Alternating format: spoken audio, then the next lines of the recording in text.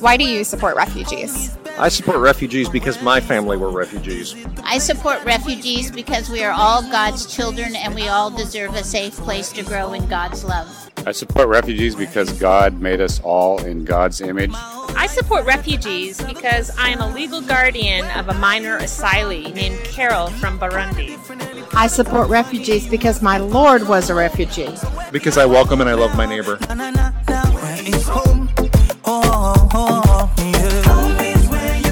Hi, and welcome to Hometown, a podcast from Episcopal Migration Ministries.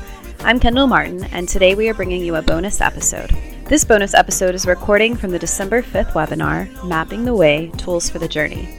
This webinar is the first in a series of 3 webinars called Walking and Welcome, an Advent series with Episcopal Migration Ministries. Hosted in conjunction with the Office of Government Relations, this webinar provides the current state of play in refugee resettlement, a brief exploration of how to assess community gifts and assets, guidance on communicating the message of welcome, and next advocacy steps for supporting the work of refugee ministry. We hope you enjoy this episode. My name is Allison Duval, and I'm the manager for Church Relations and Engagement for Episcopal Migration Ministries. And my name is Lacey Bromell, and I'm the Refugee and Immigration Policy Advisor in the Episcopal Church's Office of Government Relations, coming to you from D.C. And I'm Kendall Martin. I'm the Communications Manager for Episcopal Migration Ministries. Let us begin with a prayer. A moment for grace, a prayer for refugees. God of our wandering ancestors, long have we known that your heart is with the refugee, that you were born into time in a family of refugees, fleeing violence in their homeland, who then gathered up their hungry child and fled into alien country. Their cry, your cry, resounds through the ages. Will you let me in? Give us hearts that break open when our brothers and sisters turn to us with that same cry. Then surely all these things will follow. Ears will no longer turn deaf to their voices. Eyes will see a moment for grace instead of a threat. Tongues will not be silenced, but will instead advocate. And hands will reach out, working for peace in their homeland, working for justice in the lands where they seek safe haven. Lord, protect all refugees in their travels. May they find a friend in me, and so make me worthy of the refuge I have found in you. Amen. Amen. Thank you, Kendall. So we're so glad to be joining with all of you today and wanted to start by talking about why we're all here. To put it simply, I'm here and I hope you're here because you care about refugees and you want to welcome them to your community as your neighbors. And importantly, if you've been keeping up with the news the past few months and years, you know that a lot is going on with refugees and with refugee resettlement. So we want to know the updates and we want to learn how we can make a difference. As you'll hear from Lacey later, U.S. policy towards refugees and resettlement and immigration issues more generally has drastically changed under the Trump administration. And these changes have negatively impacted refugees, immigrants, the communities where they live, organizations that help them. And the changes also mean that we have to get more creative, more innovative, and even more committed to welcoming than we ever have been before. That's what today's conversation is going to be about. How we need to be welcomers in this current environment. To start that conversation, we need to share with you some important developments that occurred just this past Friday. On November 30th, the Department of State Bureau for Population, Refugees, and Migration, which is the lead agency for the U.S. Refugee Admissions Program, informed the 9 national resettlement agencies that all 9 agencies would receive reception and placement contracts for fiscal year 2019. So what does this mean? Well, on its face, this might appear a positive decision for EMM and for our colleague agencies. However, there is more than meets the eye. Despite having received RNP contracts, EMM and the other national agencies will be forced to close more local RNP programs. Some background, and Lacey will talk more about this later, so I'll do this quickly. For fiscal year 2019, the year that we're currently in, the Trump administration set the refugee admission ceiling at 30,000 entrants. This is a historic low for the program, following on a year of the previously historic low of 45,000 entrants, where we welcomed less than half of that number. These decisions have had devastating impacts both globally and domestically. Domestically, the Trump administration's policy decisions have contributed to the dismantling of the national infrastructure of this humanitarian program. The national agencies have already been forced to close local programs. EMM's own resettlement network decreased from 31 local partners at the end of 2016 to 14 partners at the end of 2018. So what happens now? The national agencies have been asked by PRM, by the Bureau within the State Department, to adjust their local networks due to the refugee admissions ceiling of 30,000. This means that, again, national agencies will have to make very difficult decisions to close more local programs. No final decisions have yet been made, and it would be premature to speculate about which local offices will be affected.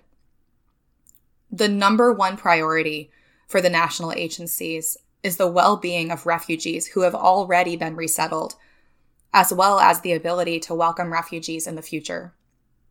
We really hope you'll stay in touch with us, sign up for our newsletters, join the Episcopal Public Policy Network, which Lacey will talk about later, and you'll be able to find links to these items either in the webinar follow-up or in the podcast notes.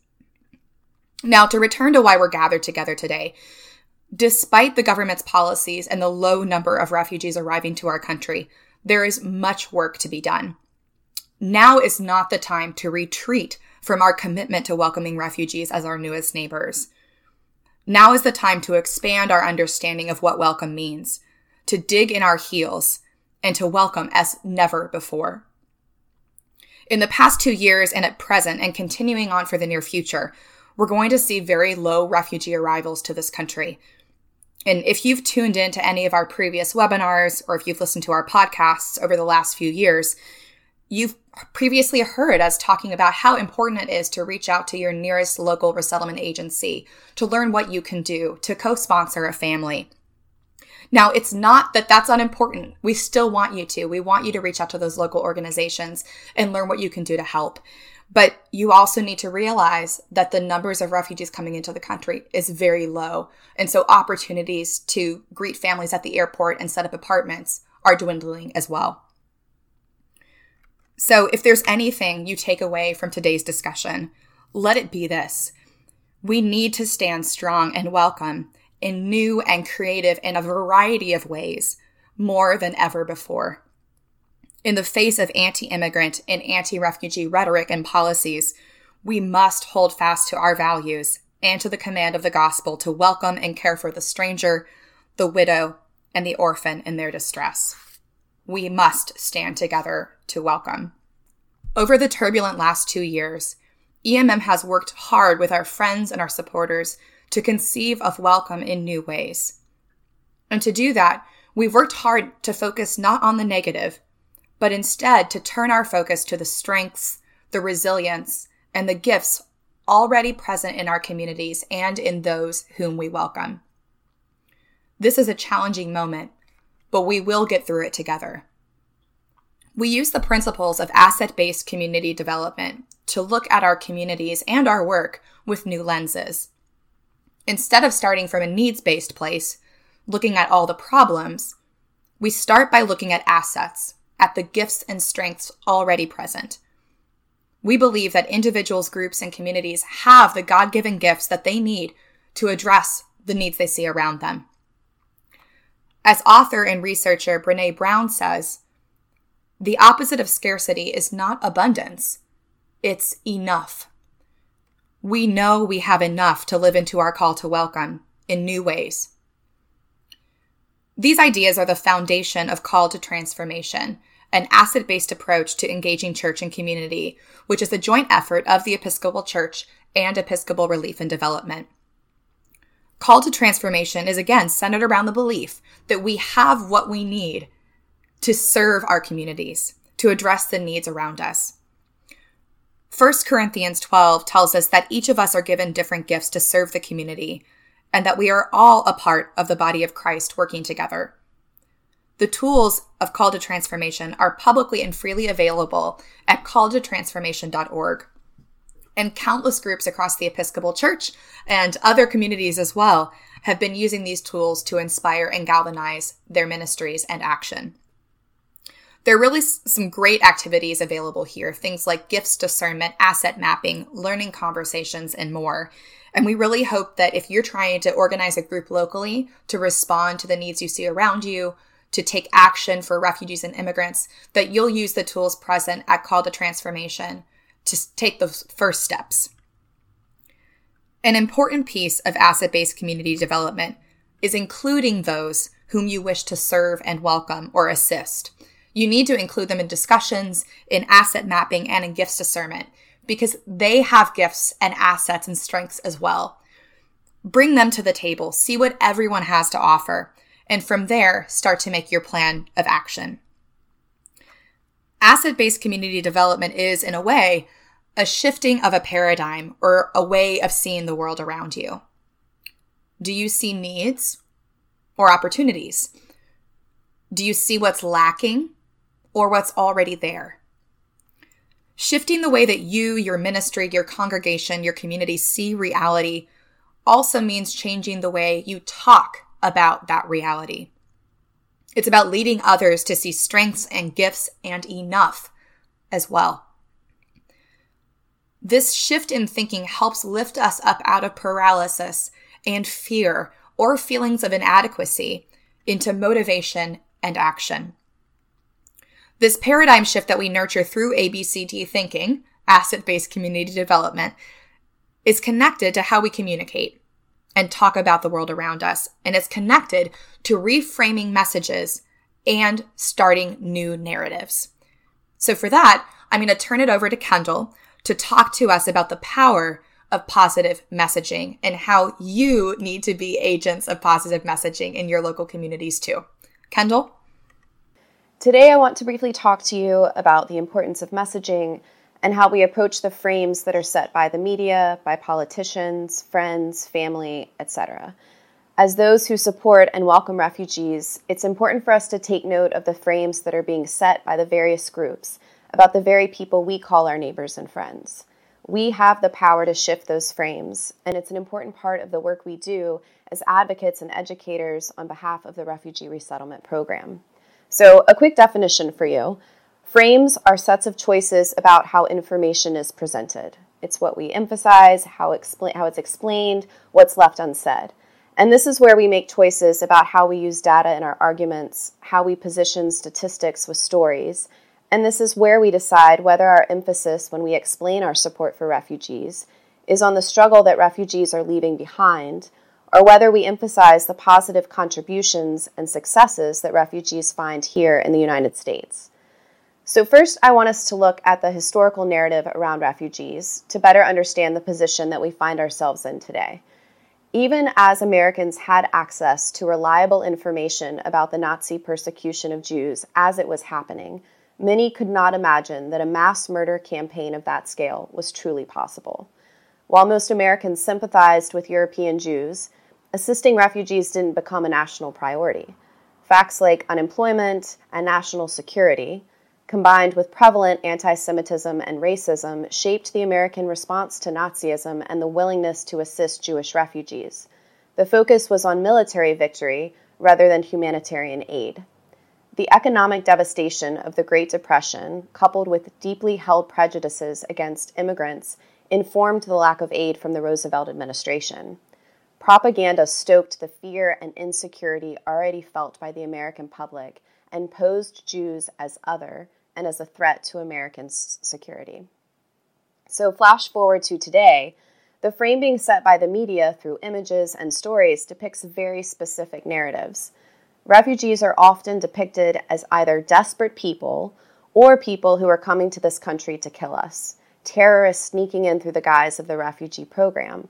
Ideas are presented that real Americans reject immigrants and refugees and anyone who is other.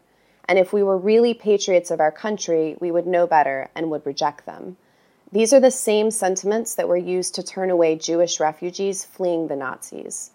It's a fear-based frame that works effectively today on those who aren't educated about the program or who have already made up their mind based on their own racism, fear, or belief system.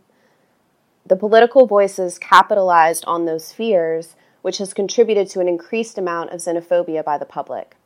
This misrepresentation undermines refugee stories, and it makes it harder for them to find acceptance and community. The frames being set before refugees enter our country affect the way they're able to transition and be accepted in their communities. When we can show positive images and share transformation stories about how a refugee's life has been changed and how our communities are positively impacted when refugees are given opportunity and safety, we have the chance to change the narrative. The work of reframing perceptions of refugees is to build an association between the people that we know who have resettled here in the U.S. and the lives that they are building here, rather than an abstract idea of the refugee as other.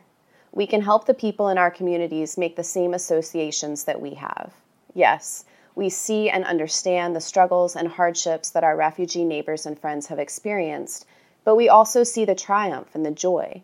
We see how they have overcome so many obstacles and how they enrich the fabric of our communities, our congregations, our schools, our businesses, and our country. And when we're able to reframe the issue and tell those stories of hope and joy and the richness of our diversity, we're able to show how welcoming and supporting refugees is another way that we can build stronger communities together.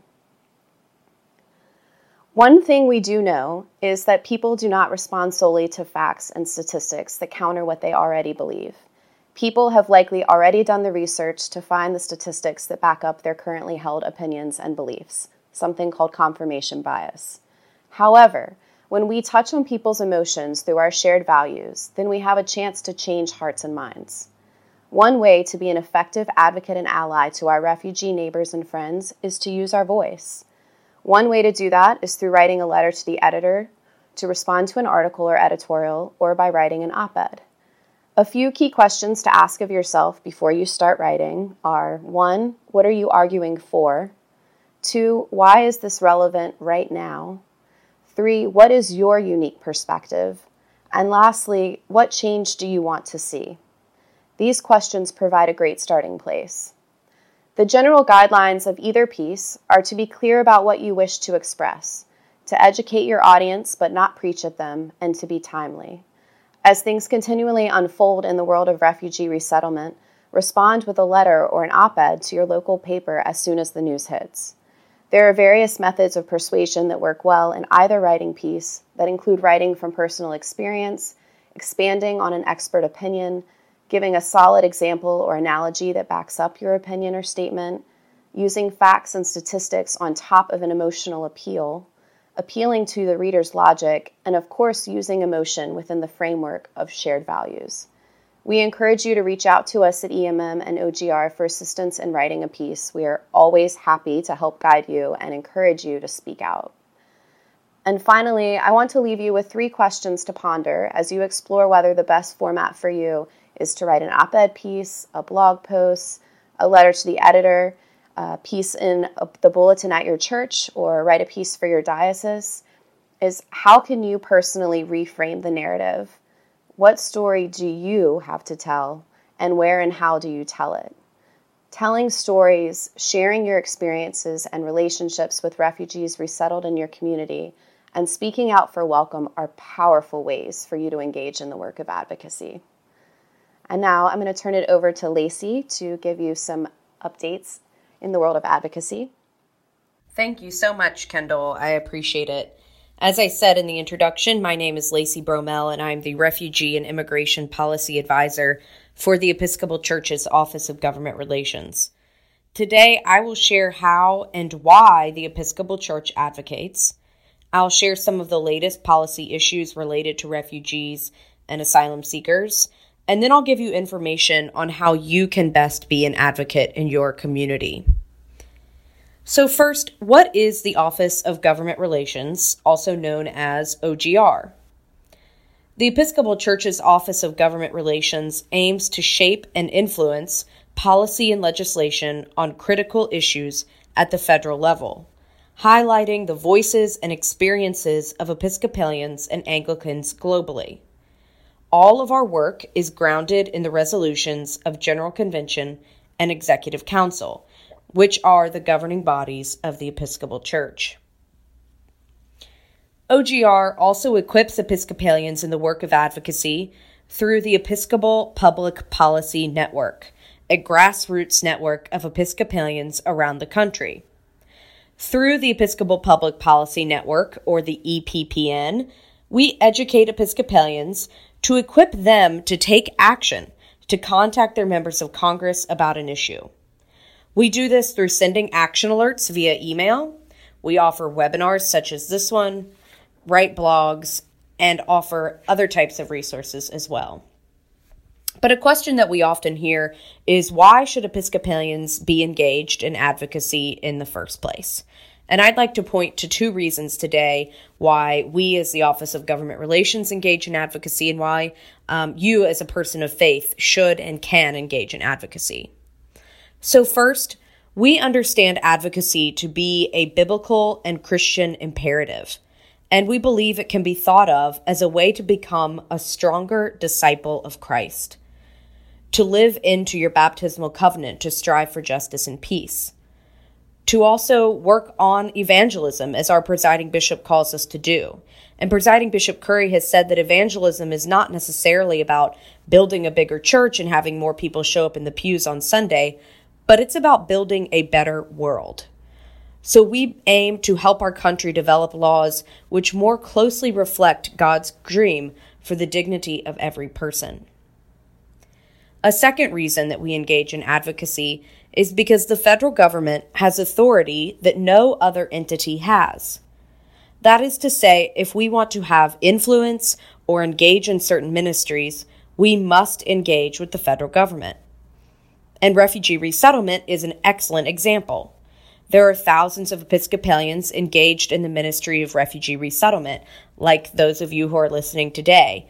But the federal government, specifically the president, determines if and how many refugees are allowed into the United States each year. Without a refugee resettlement program that hinges on the approval and impacts of the federal government, these ministries would be gravely impacted, as you all know and have probably experienced over the past 2 years yourself. So we have to make sure that we're influencing the decision makers that impact our direct service ministries. And with all that in mind, let's take a look at the latest policies related to refugees, asylum seekers, and immigrants, and then we'll talk about how we can influence these policies now. So to start with the U.S. Refugee Admissions Program, also known as Refugee Resettlement.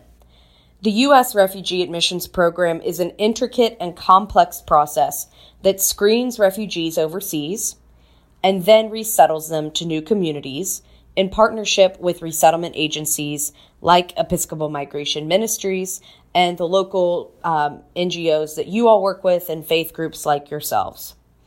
And this program has seen significant changes under this current administration. The primary change we have seen is in the number of refugees who are being admitted each year. Last fiscal year, as you can see on the screen, less than 23,000 refugees were resettled, even though the refugee admission ceiling, that number that the president sets each year, was 45,000.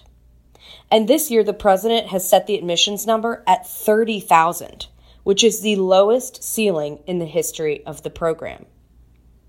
And this has had a devastating impact on families seeking to reunite through the refugee resettlement program, on religious minorities who are fleeing religious persecution, on individuals who have served with U.S. troops abroad in Afghanistan and Iraq and who are now in danger because of their service, and on vulnerable persons like children and those with severe medical needs who are in need of resettlement. Further, these low numbers are a complete departure from the history of the program. The refugee admissions number that's set each year by the president had never been set below 70,000 until this current administration.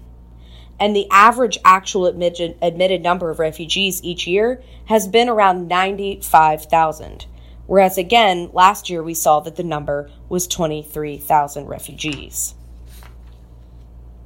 And just as we have seen policies to slash the number of refugees being admitted for resettlement from overseas, we have seen a number of restrictive policies toward asylum seekers and immigrants at our border, or those who are legally already in the United States.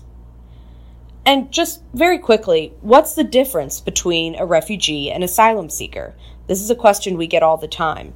And it's simple, and that is what sort of makes it complex. So, unlike refugees who apply for protection while they're still in their home country, asylum seekers must be on American soil or present themselves at the border or at a port of entry to immigration officials in order to claim asylum.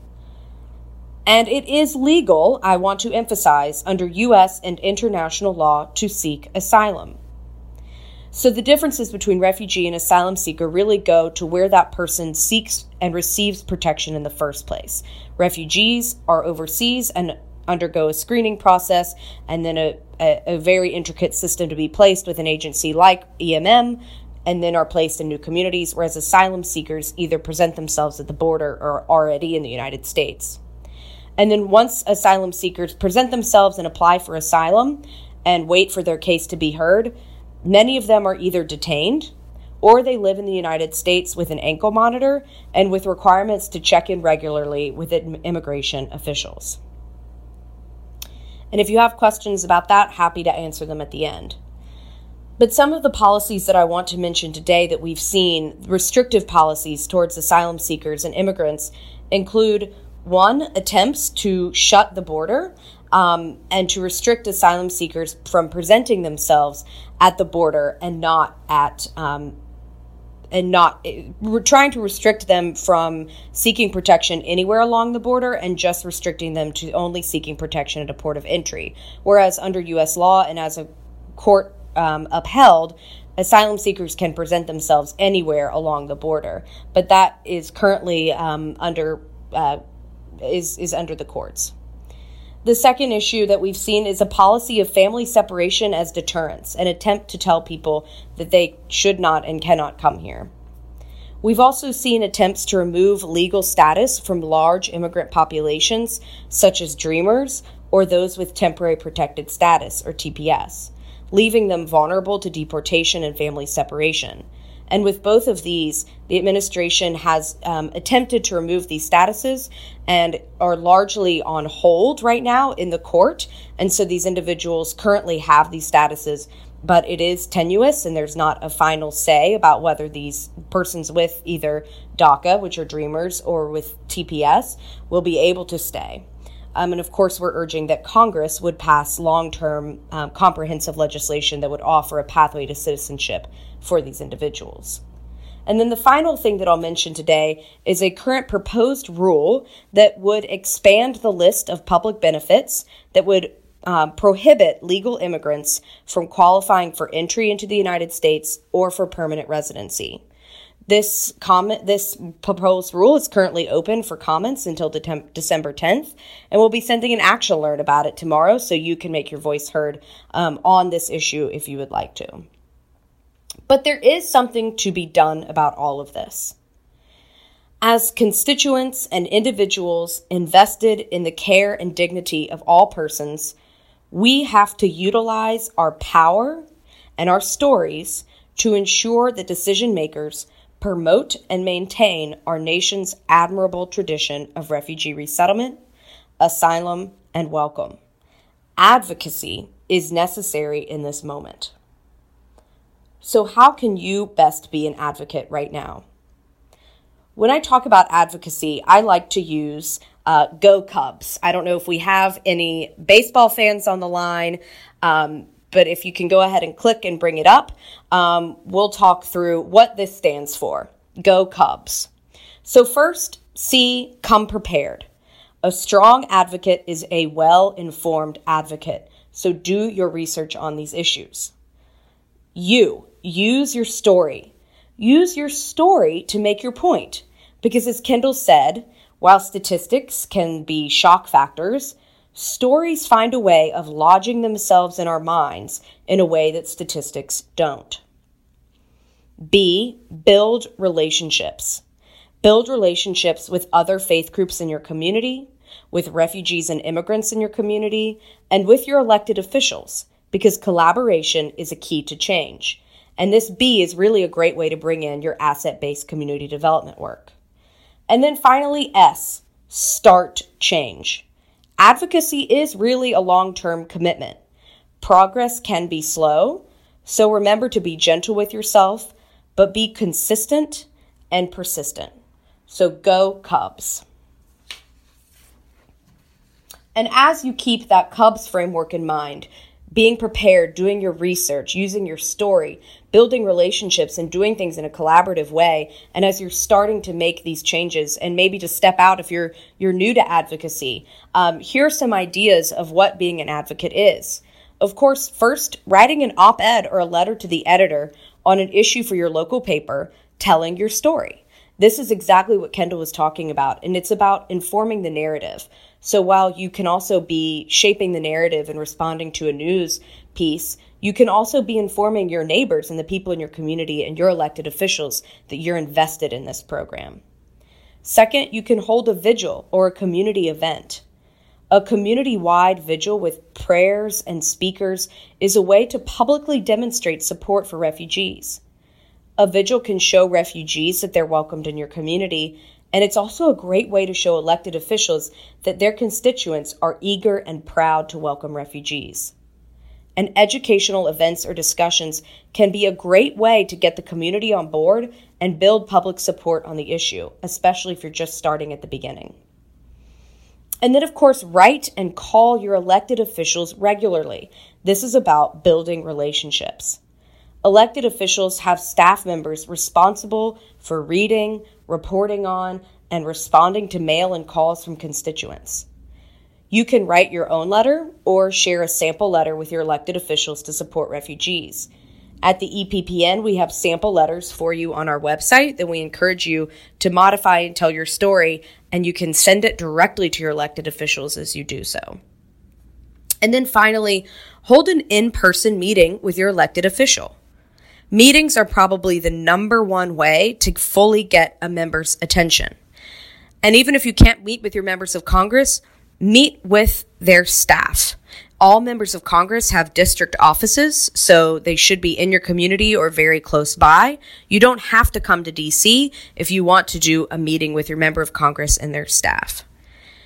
And we have more details about the logistics of how to email, how to even offer and ask for such a meeting, how to write that op-ed that we'll be releasing in the toolkit that I mentioned that's in your handout section in this webinar, but we'll also be releasing them online.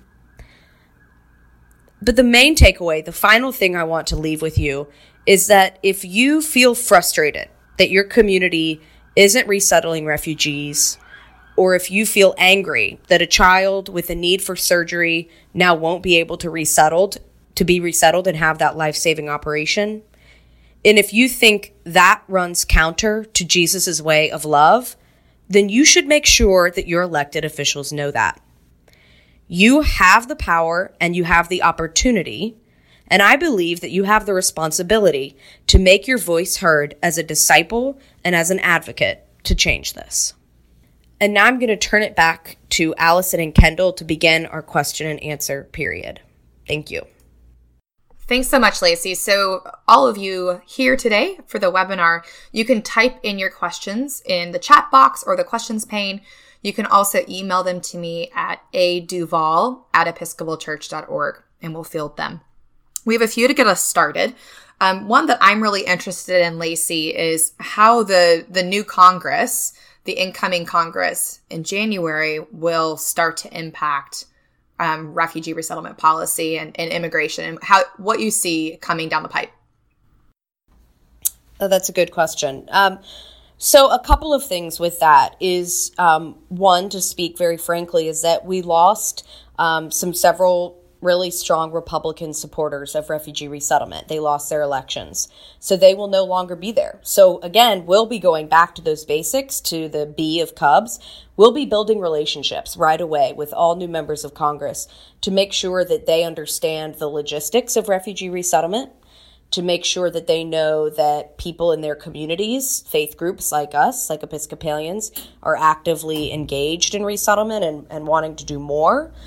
So we'll be building those relationships and trying to build back the bipartisan support, which we really saw in a great way this Congress, and to make sure that that continues.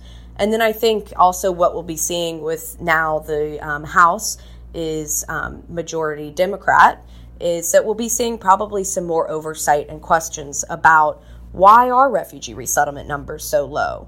Why did we not even meet half of the number that was set out by the president in terms of resettled refugees last fiscal year? What's going on with that? Which I think will hopefully be helpful to get some answers, and maybe will bring to light some of the concerns that we've had about changes to the program. And in looking at some other questions, and we encourage you, if you're on the line, you can enter questions through the chat box or through the question pane. I see that somebody has a question that says, are there any nonprofit, secular, Episcopal / Christian organizations that you might already be working with in different parts of the country? This person is from San Antonio, so they have some examples of groups that they work for locally. So looking for existing places to volunteer. I'll speak to Episcopal Migration Ministries, our existing network of resettlement partners. You heard me say at the beginning of the webinar that at the end of 2016, we had 31 local partners. We're down to 14 now.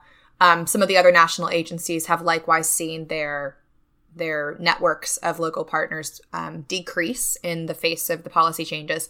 But there are still organizations all across the country who do work in refugee resettlement, or perhaps they did. They might have lost that program because of what's been going on at the policy level. But there's organizations all across the country working with refugees, new American communities, immigrants. So if you want to look on our website to see our network of partners, we're episcopalmigrationministries.org. We'd really love for you to support all of our local resettlement partners. But also, if you need help making connections with other organizations doing work with other immigrant populations, we're happy to help you make those connections as well. And we'll have our contact information available at the end of today's presentation. It is excellent to, as Allison started off by saying, doing an assessment of the gifts that are already existing in your community. So the person that wrote this question already had some great examples of groups that are working, Somos Humanos, Raices, and others. So see what groups are already doing this work in your community, and then ask and do an assessment of where your church group or where your particular church could pitch in. And then offer that. Maybe they need a meeting space on Sunday nights or Monday nights for their meetings, and you've got a great church hall. Maybe they do need a donation drive. Of course, donations aren't always the fix for everybody, but maybe one particular group does need it. Maybe you have a lot of lawyers in your church, and maybe a group needs some pro bono work. So think about and really get creative about ways to partner and really uplift the groups that are already doing this work.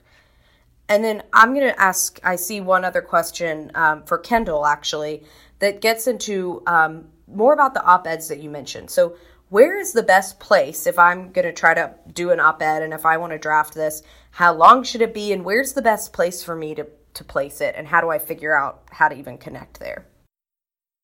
Absolutely. So I think the best place to start is with your local paper.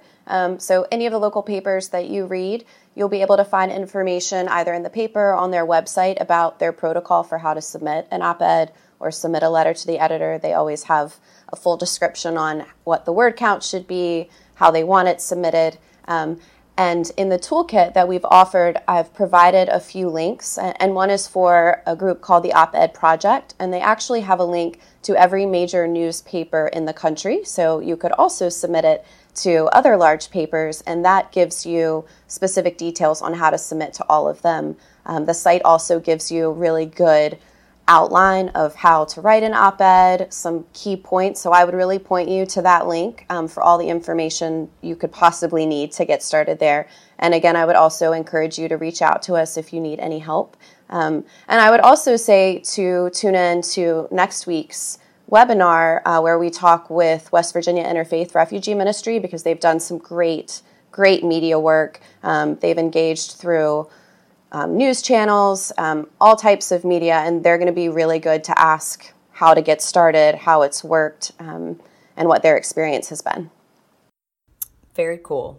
That sounds like an amazing resource. And I will just say that we always get really excited when we see that Episcopalians have op-eds or letter to the editors on this, and we lift it up through our social media networks, and it's always just really exciting. Sometimes it's as simple as, this was the experience my church had, and it was life-giving, and it really can be something like that, and I think that's pretty neat.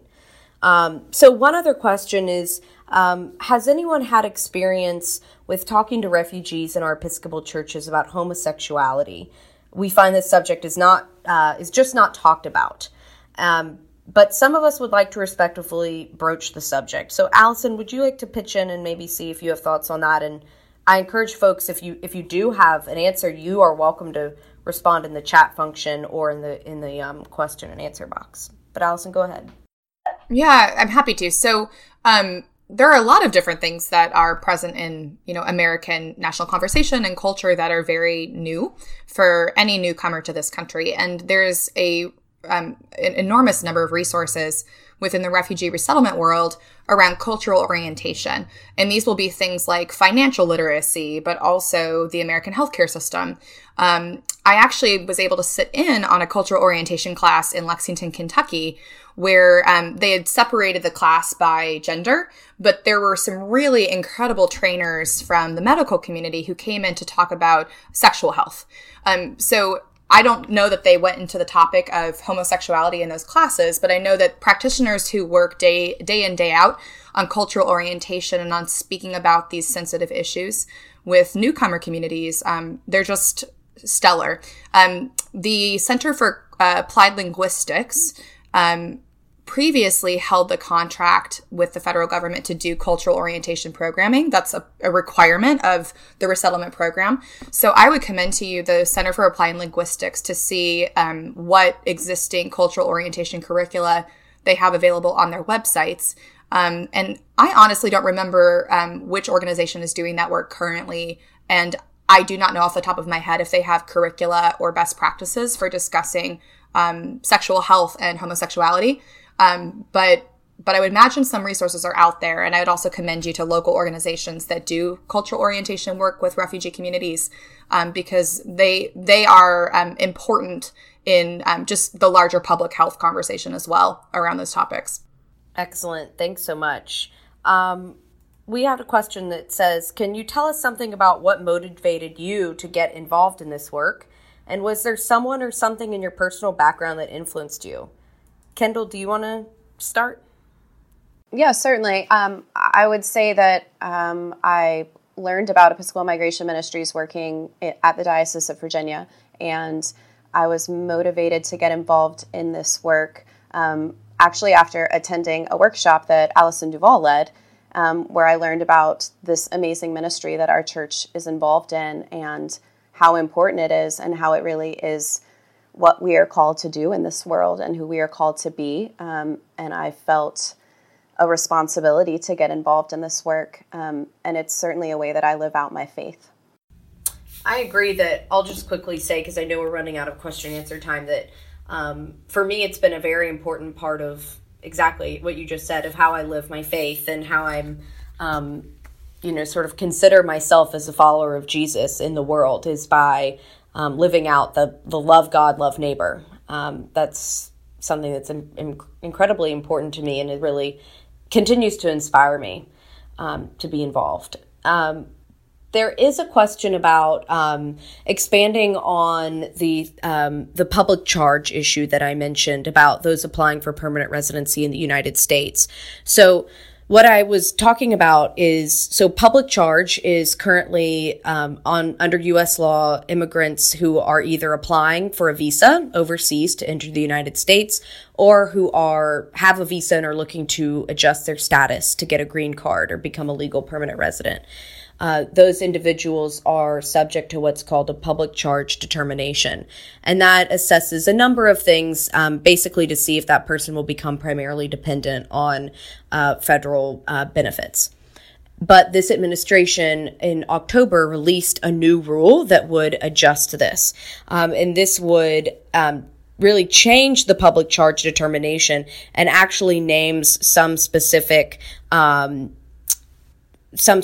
ways in terms of things that people would use, such as SNAP, which is food assistance, or certain types of Medicaid and Medicare and housing assistance, and would also change the income threshold for an individual. So it really heightens the bar in terms of individuals who are applying either for an immigrant visa overseas or looking to adjust their status in the United States in terms of their income and, what they would rely on. And so the Episcopal Church will be submitting a comment. We do have a General Convention resolution that says that immigrants should not be denied public benefits, and that also we see that this would be essentially an income test for individuals who are trying to enter the United States and contribute, and that we know that many people, whether you are legally, whether you're an immigrant or not, and I should note that immigrants who are using these benefits they're legally eligible for them. But most people use this for temporary things. If you lose a job or you're in between a job, or, your income is just not enough to cover certain healthcare benefits. So the rule, as I said, it's not finalized. It's a public it's open for public comments. And the comments are due on December 10th, which is next Tuesday. And so we would encourage you to write a comment. If you'll sign up, and at the end of the webinar, we'll share the website, but advocacy.episcopalchurch.org is where you can find information to submit a comment. And we've got a draft comment for you that can go directly from our site to the government to comment on this rule and learn more about it. Sure, and we're going to start wrapping up our Q&A, but Allison, I'm going to throw this question to you. So it says, I thought you worked through Lutheran Services and Catholic Charities in Northern Virginia. Oh, sure. So we actually, sadly, don't have any formal partners in Virginia. And when I say formal, I mean organizations with whom we hold resettlement contracts. So sadly, we don't work in the Commonwealth of Virginia, but we do have colleague agencies that do. So those two organizations that were just named, I know Church World Service has affiliates in Virginia, the United States Conference of Catholic Bishops, the International Rescue Committee, they do resettlement work in Virginia. But sadly, we don't have a formal partnership in that Commonwealth. And then to transition us out to some follow-up items, I did want to also offer why I was, I think, initially inspired to be involved in this work. When I was a young child, I think I might have been 4 or 5, my family partnered with others at my church to co-sponsor a family of refugees who had fled Bosnia. And the mother in the family, who was elderly, kind of took me under her wing. We obviously couldn't speak to one another. She couldn't speak English and I couldn't speak Bosnian. But she kind of decided I was her American granddaughter. So she would make skirts for me and blouses that we still have. We've held on to those for years. And so I think when I was a young child and my church helped a family resettle, it just kind of wedged itself in my brain that this is what we do. As Christians, as people of faith, we welcome people who are in need of our welcome. So that's where I got started. But what we're going to do now is give you some items for follow-up. We do hope you'll stay in touch with us. So let me get my slides to advance. We would be remiss if we left this opportunity sitting on the table, not to tell you how you can support our ongoing work. As you heard throughout the webinar, policy changes have been devastating for the infrastructure of resettlement across the country. They've impacted EMM, but we still need your help. We resettle folks all across the country, and we really need you to partner with us. The need is great, and now more than ever, we really need you to make those donations. We didn't talk about our history on this webinar today, but welcoming refugees has always been a ministry of the whole church. We actually began this work back in the 1930s, more than 80 years ago, when local parishes were collecting donations to help pay for the travel for refugees who were fleeing Europe. We've met great need with great love before. We're doing it now. We need you to stand with us so we can do it to the very best of our ability. And this is really our shared ministry. as Episcopalians. Together we can live into the holy and biblical call from Christ to welcome the stranger and to serve the least of these. And with your help, we will continue to welcome refugees to a place of safety and welcome. So stand for welcome today. One of those ways you can do that is by making a gift to Episcopal Migration Ministries. And there are many ways you can join us in supporting the ministry of the entire church. You can give securely online at episcopalmigrationministries.org/give. You can text EMM to 41444, or you can make a credit or debit card gift over the phone by calling 1-800-334-7626, extension 6271, or you can ask for special gift envelopes to be mailed to you. And we want to thank you in advance for these gifts that do so much. We do hope you'll stay in touch with EMM and the EPPN. There are so many ways to connect with us. So this webinar series has 2 more presentations in it. As one of my colleagues, I can't remember if it was Lacey or Kendall that said it, but next week we're joining with West Virginia Interfaith Refugee Ministry to talk about their journey to welcome. They're an inspiring group. They've overcome great hardship. And they're in it for the long term. Just like Lacey said, advocacy work, all of this work is long-term work. So please do join us to learn about West Virginia Interfaith Refugee Ministry on December 13th at 4 p.m. You can register and receive the follow-up materials, including the recording if you can't be there for the live presentation. And then also, please join us on December 18th, where we talk about Partners in Welcome joining us on the way, about some new engagement programs that EMM is launching in 2019 that we would love for you to be part of. We also have an Epiphany curriculum for adult Christian formation that's available now. We wrote one for lectionary year B, which was 2018. We've just written one for lectionary year C, 2019, and that is available at the link on your screen. It's long, and we will follow up with it in the email and put it in the podcast notes so you can request this free resource. And we invite you to listen to EMM's Hometown podcast, where you'll hear interviews with men and women resettled to the U.S. as refugees, history and current events surrounding the forced displacement crisis, and reflections from across the church. You can subscribe on Apple Podcasts, SoundCloud, Stitcher, and Google Play. And you can also find episodes and additional material on our blog, episcopalmigrationministries.org/blog. And we encourage you to join the Episcopal Public Policy Network if you aren't already, to stay informed about immigration and refugee policies and receive ways to directly communicate your care and concern on these issues to your elected officials. That's the Episcopal Public Policy Network, and our website is advocacy.episcopalchurch.org. We want to thank you all so much for joining us today, whether you're a webinar guest or a part of our podcast audience. Please stay in touch with us. You can find Episcopal Migration Ministries on our website, episcopalmigrationministries.org, and we are on social media at EMM Refugees, and all of our video content is on our Vimeo channel, vimeo.com/EMM Refugees. And then, as Lacey said, the Episcopal Public Policy Network is advocacy.episcopalchurch.org, and you can follow them on social media at the EPPN. So thank you all so much for being here. We do hope that you'll be in touch with us. You'll certainly be hearing from us, and we wish you a blessed Advent. Take care and goodbye.